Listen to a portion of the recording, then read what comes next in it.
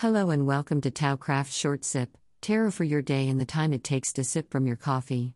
Today's card of the Four of Swords. The 1909 public domain Waite Smith card is pictured in the blog because following this advice was well underway when I sat down to write this.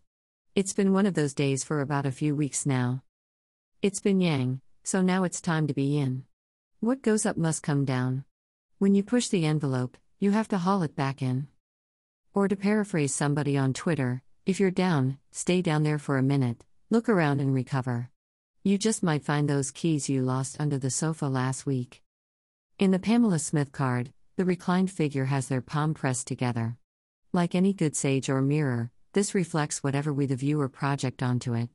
Some might see it as prayerful, but it strikes me as more thoughtful, with the things that make you go home vibe.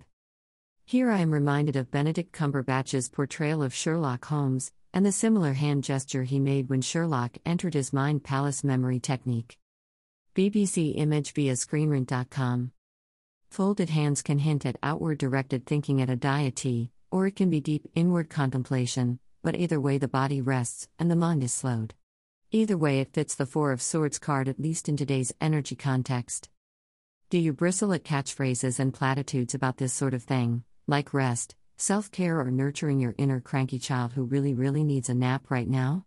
If you want something that feels a little more gritty and persistent with a can-do attitude, try this: introvert hard for a little while. Think of napping as an endurance sport. Pretend that finding an excuse to stay in and give yourself a break is a mental acuity exercise.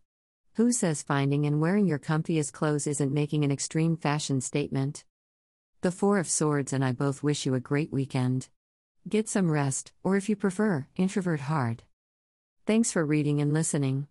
Your likes, subs, follows, I'll see you at the next sip. Please visit the Tao Craft Tarot page on Ko-fi. The shop, memberships, commissions and virtual coffees all support the cause to create this unique, non-monetized, almost, daily tarot content.